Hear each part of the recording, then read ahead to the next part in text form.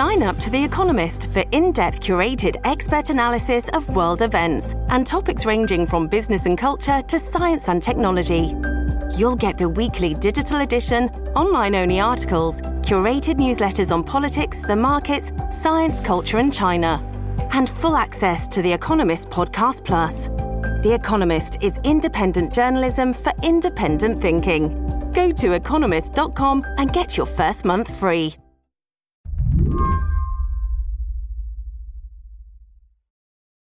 Over the last year, I have seen so many school board meetings, angry meetings, meetings where parents were dragged out the door, meetings where whole contingents of observers jeered and then sang the Star-Spangled Banner. But I've never seen a school board meeting quite like this. Roll call, please. Thank you. Thank you very much. Mr. Alexander? Here. Mr. Bogus? President. This is a school board meeting from last January in San Francisco. It was held over Zoom. The president of the board kicked things off. We want to make sure you feel welcomed and heard, especially during a time when so much pain and hurt is persisting. I want to highlight that there are... The way she speaks here, with a lot of talk of holding space and lifting people up, that is the vibe the board is cultivating. There are a lot of good-natured shout-outs among this crew. But it all takes a lot of time. The school board meetings often go for 7 or 8 hours, well into the evening with, lots of comment, lots of craziness. 7 or 8 hours? Yeah. There's a lot of talking. Jill Tucker writes about education for the San Francisco Chronicle.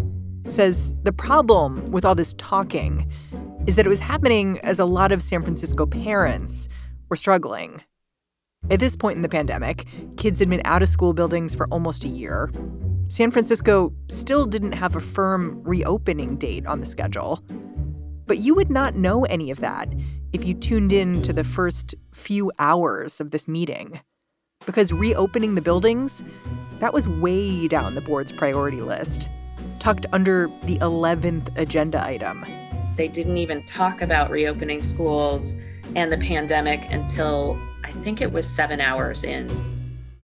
By the time they did get to it, people were mad. Can you hear me now?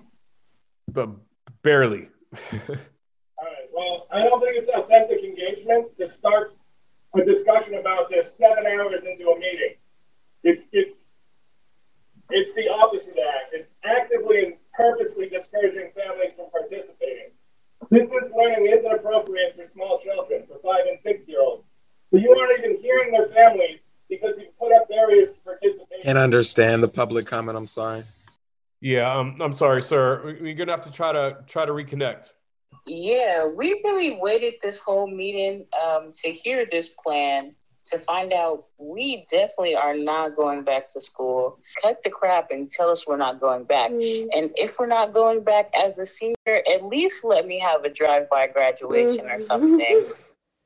Listening to hours of testimony from this day, now, the anger being lobbed at this board, it seems prescient. The board here and the school district in general has become kind of a laughingstock. If you guys don't, get your act together and address serious issues, Thank you. Your job is done. Thank you. A few weeks after this meeting was live streamed, a couple of parents hatched a plan to recall as many school board members as they could. Last month, they succeeded in getting that recall put on the ballot. 6 months and 240,000 signatures later, the petitions to recall Board of Education members Allison Collins, Gabriela Lopez, and Falco Maliga are certified. The special election will be held on February 15th, 2022. Today on the show, San Francisco's twist on the school board wars. It turns out the debate over how kids learn is not just happening in swing states. I'm Mary Harris. You're listening to What Next? Stick around.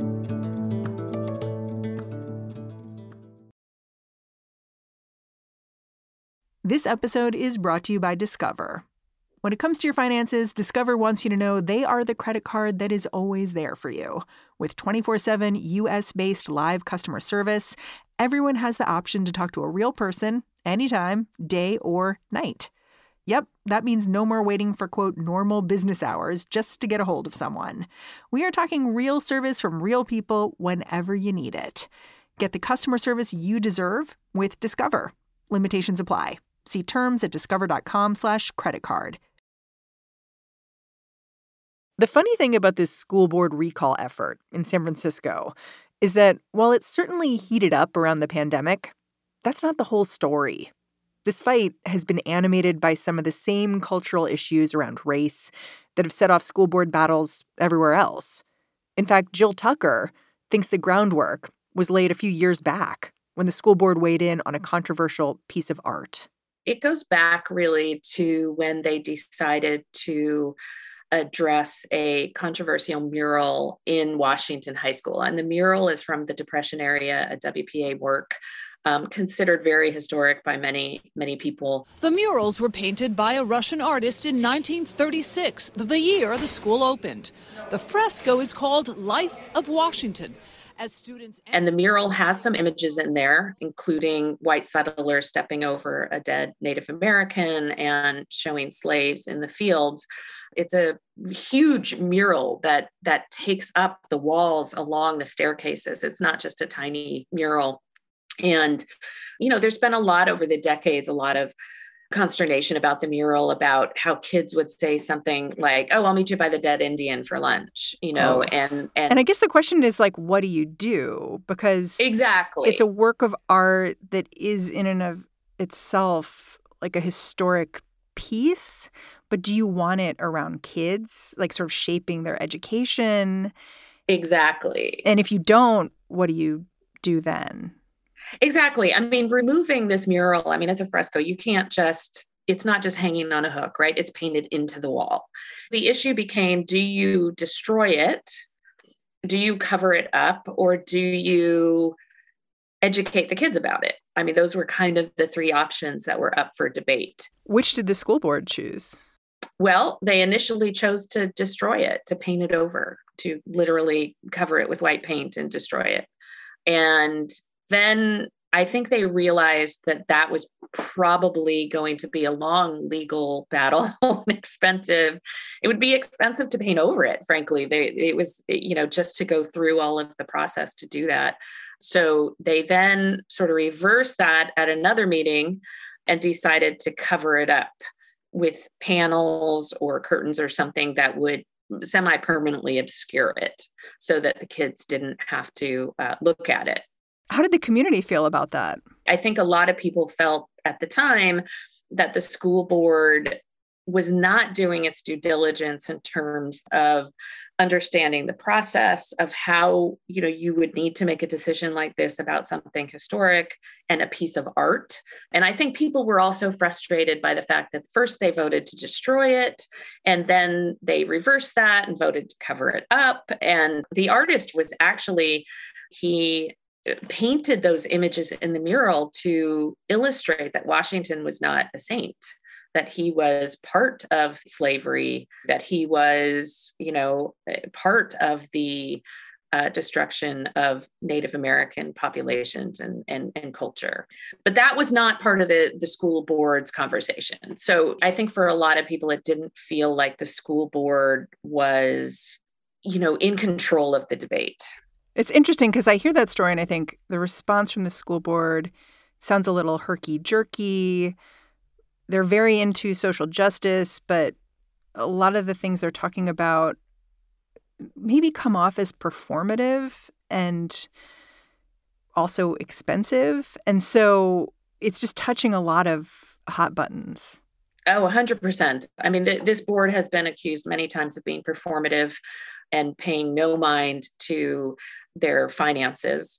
And of course, the mural, that this was happening at that time, the district was already in trouble, facing, I think at the time, about a $60 million deficit.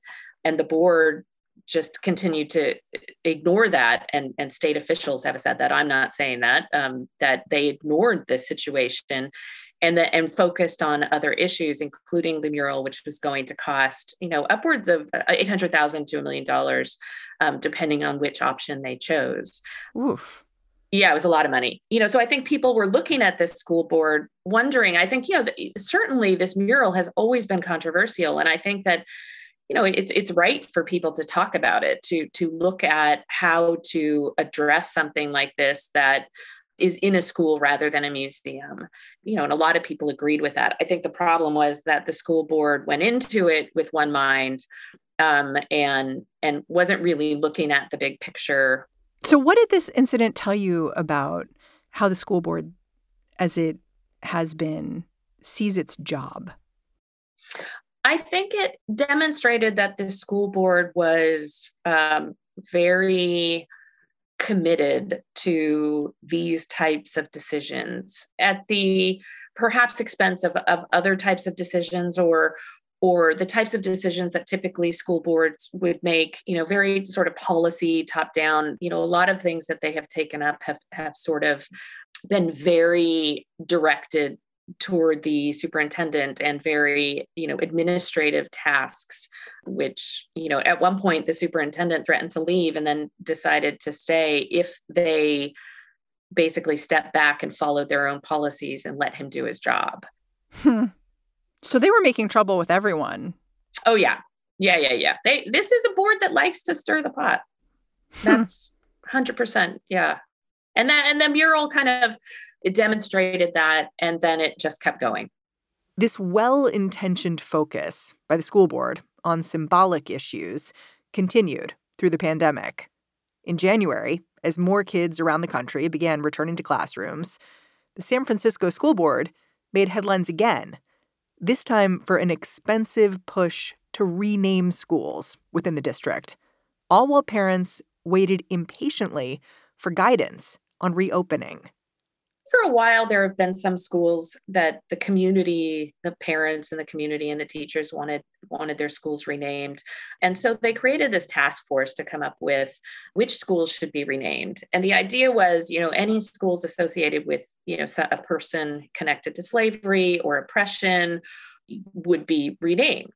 So the task force then came up, went through every school name and reportedly did their own research to determine whether or not that person had a connection to slavery or colonization or other types of things. So they went down through the list, and out of about 118 schools, they pulled 44 names. And that's a huge percentage. It's huge. And even school board members that supported the process were like, oh my gosh, 44 school names, including Dianne Feinstein, who's at least one of the board members who'd been on the board years earlier, voted to name the school Dianne Feinstein. So there was a lot of controversy about some of these name changes. The research was very questionable. So there was a lot of questions about the historic accuracy of the decisions, the lack of academics and historians in going through these names. Even the mayor, London Breed, came out with a statement saying, I can't understand why the school board is advancing a plan to rename all these schools when there isn't a plan to have kids back in those physical schools. Yes. And so not only was the process of renaming the schools questioned, but it was happening during the pandemic when kids weren't in school, when they were suffering, when there was a lot of issues that the district and the schools and the teachers and the families were facing. And the idea that the school board was raising this issue of renaming 44 schools, I think, a lot of people considered it to be something akin to tone deafness, in terms of what was really mattering. And of course, the other side of the debate, I think there are a lot of schools that would be widely supported in terms of renaming. The question is now the appropriate time when families can't even be really part of that process. Ultimately, that issue, I think, gave momentum to the recall effort. It was sort of the nail in the coffin, if you will, for a lot of families from interviews that I did and talking to people, that that was it. When the school board was facing pressure to reopen, were they not seeing reopening as an equity issue? Thinking back to their public statements, I think it was hard to avoid the fact that the closure of schools was disproportionately affecting students of color, low-income students, those that didn't have the resources at home to be able to study or have parent support. But as the pandemic wore on, they were passing these resolutions sort of symbolically addressing the needs of different demographic groups in the district. So all of it true, all of it valid, that these are groups that are historically underrepresented in, high level classes or in college or these types of things, disadvantaged students, to put in place support systems for these kids when these kids were struggling mightily during the pandemic. And weren't in school. They were in online school and in some cases not in school at all. But yes, they, so I think there was a lot of folks at the time that were very concerned, saying, you have to focus on now, what is happening now? How are we going to get these kids back in school? They're suffering. They don't have Wi-Fi, et cetera, et cetera. So this really led to a lot of angst among the community that the school board that the pandemic and reopening appeared to be something of an afterthought 7 hours into meetings. Around the time the board was catching so much heat for renaming schools, Jill interviewed the president of the school board, and she asked about equity issues and whether keeping buildings closed was disproportionately impacting those on the margins. But the president seemed unmoved, insisting that children were learning more about their families and their cultures by staying home. She dismissed the idea of learning loss, too, saying kids were just having different learning experiences than the ones we currently measure. I think that her statements in that story definitely didn't reflect what a lot of parents were feeling. All parents, not just, those that didn't have Wi-Fi, but, it was very stressful. And the mental health of young people was really harmed for many, physical issues from being isolated at home during the pandemic. So I think, that interview, whether it reflected her real thinking, was not indicative of how a lot of parents were feeling at home. We'll be right back.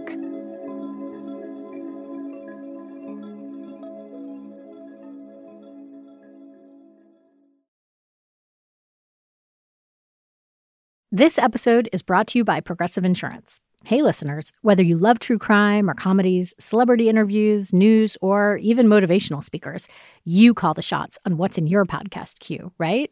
And guess what? Now you can call the shots on your auto insurance, too. Enter the Name Your Price tool from Progressive. The Name Your Price tool puts you in charge of your auto insurance by working just the way it sounds. You tell Progressive how much you want to pay for car insurance. Then they'll show you a variety of coverages that fit within your budget, giving you options. Now, that's something you'll want to press play on. It's easy to start a quote, and you'll be able to choose the best option for you fast. It's just one of the many ways you can save with Progressive Insurance. Quote today at Progressive.com to try the Name Your Price tool for yourself and join over 28 million drivers who trust Progressive. Progressive Casualty Insurance Company and Affiliates. Price and coverage match limited by state law. Over the last year, problems for the San Francisco School Board just began to pile up. Parents were caught off guard when the board suddenly changed admissions criteria at a selective high school, opening it up to a lottery in the interest of equity. One board member got accused of sending anti-Asian tweets. So this recall effort, it ended up being about a stew of hot-button issues. The reality was, I think it caught fire because there was already so much anger brewing that the schools were not open, that it just took, a couple of people to sort of say, hey, we're pulling papers and, who's with us? What did the recall effort look like? Did it look like people on street corners with clipboards or what? Yeah, exactly. It looked like people at farmers markets. It looked like people literally on street corners in various parts of the city. You could go to Chinatown and there'd be a table set up. You could go to the Sunset, near the ocean, and it's, in areas where there's lots of traffic by Starbucks or whatever, and people would be set up. It's a tough haul, though, to get 10% of registered voters to sign a petition in a city. In San Francisco, that's like 50,000 people. Yes. And so they needed to get about 50,000 valid signatures. But in order to do that, you actually have to get about 70,000 to make sure you have enough to qualify. And so that's an awful lot of signatures in a city like San Francisco to go around during a pandemic when people are not outside. The people pushing the recall forward were a pair of local parents. Their efforts were pretty grassroots. They encouraged mostly small dollar donations, despite the fact that recalls are expensive and paid signature collectors are almost a prerequisite. And they seemed pretty giddy about their campaign when they did an interview with the San Francisco Standard earlier this year. And we want to make it kind of fun, actually. Exactly. Which sounds like a weird thing to say for a recall effort, because like a recall effort is traditionally kind of like an assassin's job. Right. But that's not us. People tell us that the San Francisco politics is like a knife fight in a phone booth. And we're like, you know the saying, bringing a knife to a gunfight? We're bringing a flower. Exactly. One thing that surprised me about this school board battle is when I saw the mayor of San Francisco say that she was supporting the recall of 3 school board members. Even though she's a Democrat, they're all Democrats, one of these people she appointed. And it made me wonder a little bit if this school board had burned bridges with their mayor. Yes, I think, the mayor, London Breed, who is African-American, she expressed concern about the financial stability of the district, about the priorities that the school board had during the pandemic, and that this was, a grassroots parent-led recall. And, there were too many important things coming up, and she was behind the parents for change. How had the board's decisions impacted the finances of the school district? When people say they focused on social justice or these other issues rather than, reopening or the finances, I think that's true. I think the question is, could they have done all of that at the same time? I certainly think that was possible. They just chose not to, but a lot of these decisions did have price tags with them. And, in a district that was struggling financially and they knew they were facing years of financial shortfalls and all of these things, and basically just chose not to deal with it. Instead, they passed resolutions that continued to cost money or add money to the budget expenditures. Recently, the state had to appoint a fiscal expert to come in to the district because they are facing such a massive shortfall, $125 million next year. And if they don't come up with a plan in December, it triggers a process that could lead to state takeover. So the recall election is coming up in a couple of months. It seems somewhat likely that you might have a slew of new school board members coming in. Mayor London Breed would appoint them if any of these members did get recalled. I wonder, as a reporter who's watched the last few years play out in San Francisco, whether you have advice for anyone who might be coming to a school board like San Francisco's fresh after all of this. Oh gosh, I don't have any advice for them. I and those members in the next coming months after they would be appointed would have to choose a new superintendent because the current one is retiring, and they would have to somehow figure out how to balance the budget and make cuts that are going to be incredibly difficult. It doesn't sound like a fun job. Yeah, I'm not sure, school board member is ever, like the description never includes fun. That's always been the question of school boards across the country. Who wants to be on the school board? Who ends up being on the school board because of the type of job that it is? I do think across the country right now and in San Francisco, people are now realizing that these people that are elected by often a very small percent of the voting population in San Francisco, you can get elected to the school board with 25,000 votes, 22,000 votes. And that's the same across the country. People just sort of, they don't really know who's running necessarily. They don't pay attention. They might just check, yes for the incumbent, but I think people are realizing across the country that, School boards have some very powerful tools to make change, whether that's banning critical race theory or banning vaccine mandates. School boards have a lot of power. And I think that is the message that we're seeing across the country and playing out in San Francisco as well. People are waking up to the fact that the school board isn't just a bunch of boring people sitting there, voting yes or no on, library books or whatever, that they can play a very powerful role in the culture wars of a community. Jill Tucker, thank you so much for joining me. My pleasure. Jill Tucker is an education writer for the San Francisco Chronicle. And that is our show. What Next is produced by Carmel Delshad, Elena Schwartz, Mary Wilson, Davis Land, and Daniel Hewitt. We are led by Allison Benedict and Alicia Montgomery. And I'm Mary Harris. You can go find me on Twitter. I retweet stuff. Sometimes it's funny. Sometimes it's just weird. Anyway, I'm at Mary's desk. I will catch you back in this feed tomorrow.